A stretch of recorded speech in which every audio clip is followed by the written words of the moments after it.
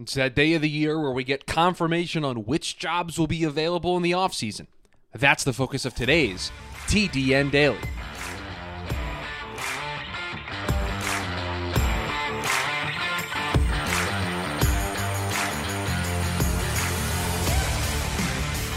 And welcome into the Monday edition of the TDN Daily podcast. Chris Schubert back with you here once again on the show.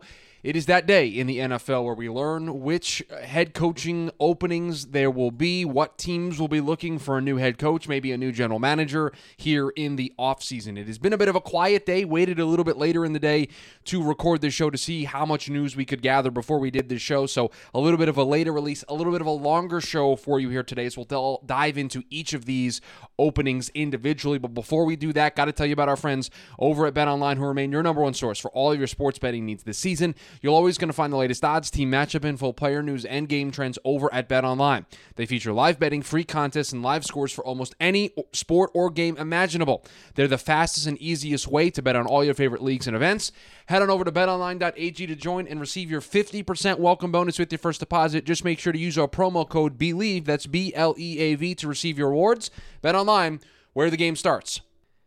There's a love-hate relationship with doing a show like this here today. We waited a little bit here to record the show to wait for as much news to come out as possible, and I know by waiting as long as we did, a little bit of a later release here for you for this show, that by the time I get the show up, some news that we will not have talked about during the show will come out because I waited in order to gain as much news and information as possible, but those are the perils of doing a show the way that we do it here every day over at TDN Daily. But we waited a little bit here because we did get one firing here today, later on in the day from the Arizona Cardinals. We already knew late last night that the Houston Texans were firing Lovie Smith. Denver, Indy, Carolina, we do know that those teams fired their coaches mid-season. So those are the 5 openings we have right now. We do know the Arizona Cardinals are also going to be looking for a general manager. We'll get into that here in a second. And we know that the Cleveland Browns will be looking for a new defensive coordinator, and they've already put in some requests to interview some people. Gerard Mayo from the New England Patriots on that short list, and I believe some others will be interviewed there as well. Okay, now that we got some of the particulars out of the way of some of these interviews, let's get into these head coaching openings. And we'll start, I think, with the one that came out today, the one that was, I don't know, surprise is the right word. I think it was up in the air ultimately what was going to happen with the Arizona Cardinals, but ultimately they made the decision to move on from Cliff Kingsbury, a 4-13 season, a year after he signed an extension that was supposed to keep him there through the 2027 season. Steve Keim also plans to step down as the general manager as he stepped away due to health concerns, so now is stepping down from that role. So the Arizona Cardinals will be going into this offseason with owner Michael Bidwell looking to replace a general manager and to replace a head coach a year after giving both of those people 5-year contract extensions to keep them there in Arizona. I don't know how attractive this job is going to be. I mean, I think they have to do this in the right order, right? I think GM needs to come first, and then that GM needs to ultimately have a say in who the head coach is going to be. But you look at this Arizona team, they have some roster deficiencies on both sides of the ball. They have a quarterback who's going to miss an extended period of time. You have, a lot of things that you need to fill on both offense and defense. You need to revamp your offensive line. You probably need to get a couple more wide receivers in there. On defense, J.J. Watt, your best pass rusher, he steps away. He retires, so you're going to need some help there. You're going to need some help on all 3 levels of defense. It just feels like a tall task. It feels like there's a lot of overhaul here. And again, I think this statement will apply for all of these, right? There are only 32 head coaching jobs in the National Football League, so someone's going to take a job when they're presented with the opportunity because there's only 32 of them. But I just don't know how ready a coach is going to be to sign up for Arizona when you're going to be without your starting quarterback for a good portion of the season. The starting quarterback appears there was some butting of heads between him and Cliff, and we don't know who that was more on. Was it on Cliff? Was it on Kyler? Was it a combination of the two? Maybe a new voice will change things, but there are some concerns there as well. There's a big roster overhaul that needs to occur, and there's just a lot of work that I think we need to go into turning the Arizona Cardinals around, because while their 4-13 record I don't think is super indicative of where they are as a team, because obviously they lost Kyler Murray, they had a bunch of injuries. DeAndre Hopkins was suspended for the first 6 games. It's not that far off. I think hovering around 500, give or take, is where they're at. So in order to make those next steps and to keep that window open with Kyler Murray, who he signed his contract extension left off season as well, I think there's a lot of work that needs to go in here. So this would not be the top of my list. This would not be number 1 for me if we were ranking these, and maybe I'll do that at the end here. But that's not the one that I would go to right away. The Houston Texans, they fired Lovie Smith. We learned it late last night, and then it was kind of confirmed this morning. A one and done for the second straight year for the Houston Texans. First, it was David Culley last January, and now this January, it is Lovie Smith after a 3-13-1 record for the Houston Texans. And I'm going to go in here on the Houston Texans a little bit here, folks. And so if you are Houston Texans fans, apologies, but this is... This is I have a lot of issues with what Houston has done here the last two seasons. Firing head coaches, being one and done when you've given them no roster, you've given them no support from a free agency perspective. Everything has been veterans on one-year deals at the tail end of free agency, not spending big money, not investing in the quarterback position, over and over again, putting these coaches in positions to fail. David Culley was put in a position to fail. Lovie Smith was put in a position to fail. And Lovie Smith, as a coach, got his team playing some of their best football with that roster, devoid of talent in a lot of different places, playing good football in the end of the season. They were 3-13-1. They won last week. They could have two more wins on that schedule. They almost beat Dallas, and I think there was one other game in which that they were close, that they lost by one possession. Could easily be a 5-win football team, could be playing some of their best football to the tail end of the season. And now, for back-to-back years, you're going to make a coach one and done, and then you're going to bring somebody else in, and I would be extremely disappointed if they ultimately do what they were going to do last year but then didn't, and that is bring in Josh McCown as the head coach. We know that they were interested in doing that, but they just chose not to. I don't know if they were afraid of the backlash, if they were afraid of the PR, if they were afraid of whatever was going to come with that conversation. If they got scared away from doing that, they hired Lovie Smith just to be a bridge coach for another year, and then they just go to Josh this year. I think that would be a bad look. It would leave a bad taste in a lot of people's mouths, and it would give them some much-deserved criticism for how they've handled this. But we'll see. They're armed with the number 2 overall pick. I think they have the number 12 overall pick as well. 2 top 12 picks in this draft after having 2 first-round picks a year ago. Should be an opportunity to infuse this team with some young talent. I would advise against not taking a quarterback. But again, the same thing I said with the Cardinals. If you are a head coaching candidate, right? And you're not a retread. You're an up-and-coming coordinator on either side of the ball, right? You're an up-and-coming coordinator. You're the Ben Johnsons. You're the Jonathan Gannons. You're these up-and-coming coordinators, the DeMeco Ryans, right? You're one of these coordinators that's up-and-coming that is waiting for your opportunity. Is it going to be the Houston Texans, who have shown for 2 straight years that they are willing to dump a coach after 1 season? For the last 2 years, they have not invested a ton into overhauling their roster.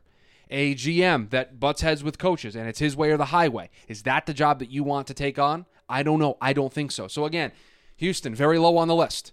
Them and the Cardinals are pretty close. I think I would rather the Cardinals because at least I have a little bit more to work with. I have a little bit more infrastructure. I have a quarterback that if I'm taking that job, I believe in, that I can get the most out of. I have pieces on the roster a little bit more than Houston does. But again, these are 2 jobs not very good. The Denver Broncos, our next job that we were talking about. Nathaniel Hackett fired midseason after year 1.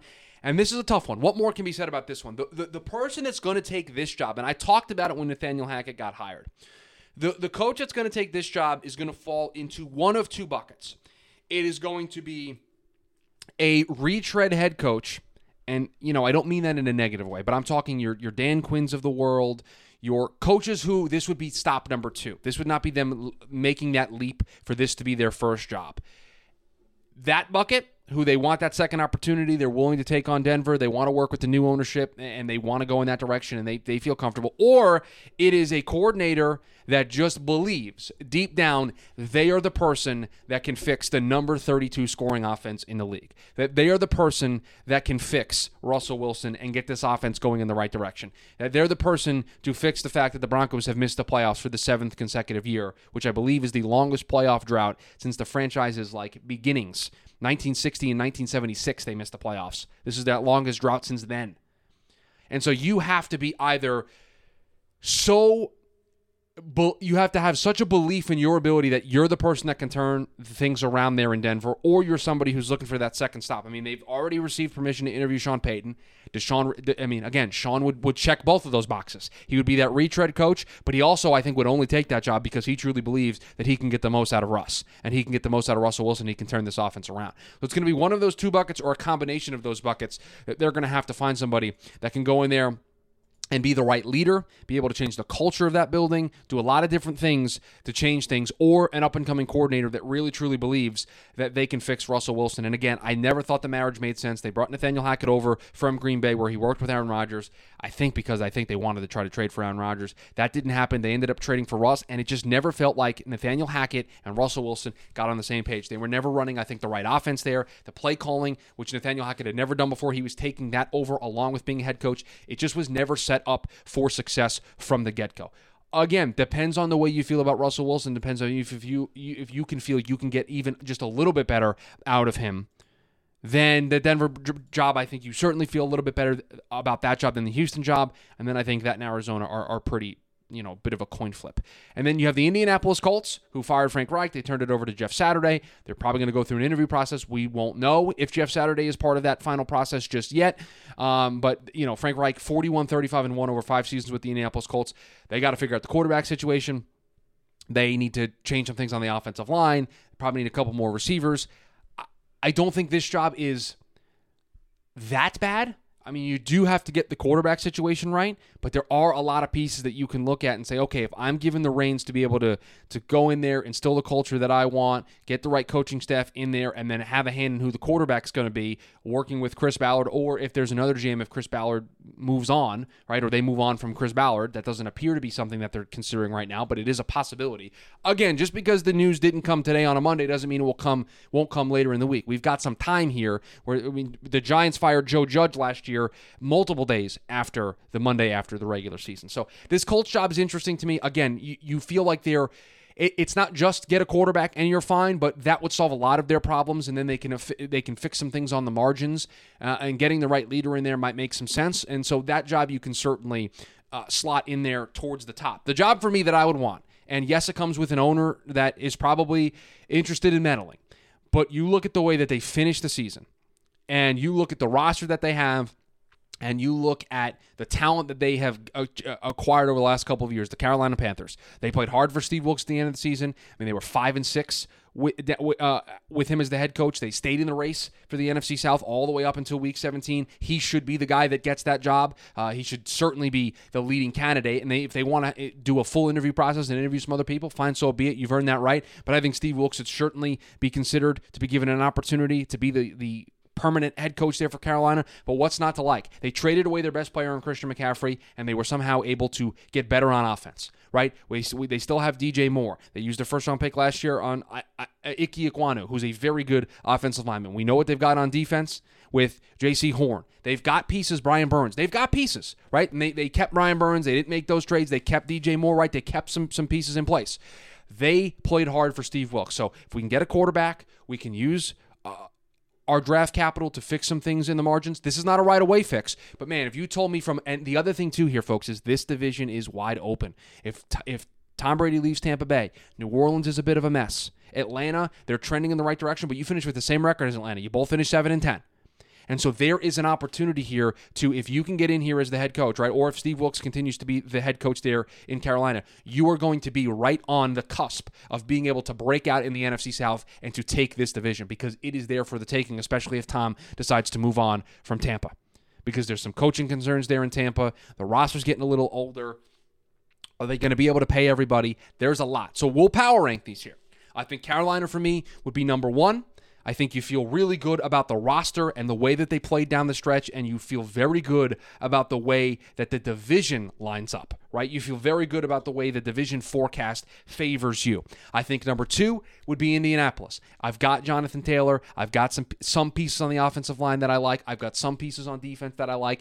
We got to figure out the long-term answer at quarterback, but I also play in a division that's kind of wide open. Jacksonville had a very good year this year, but Tennessee is on the bit of a slide. We're going to mention Houston here in a second. They're 2 years away from being 2 years away.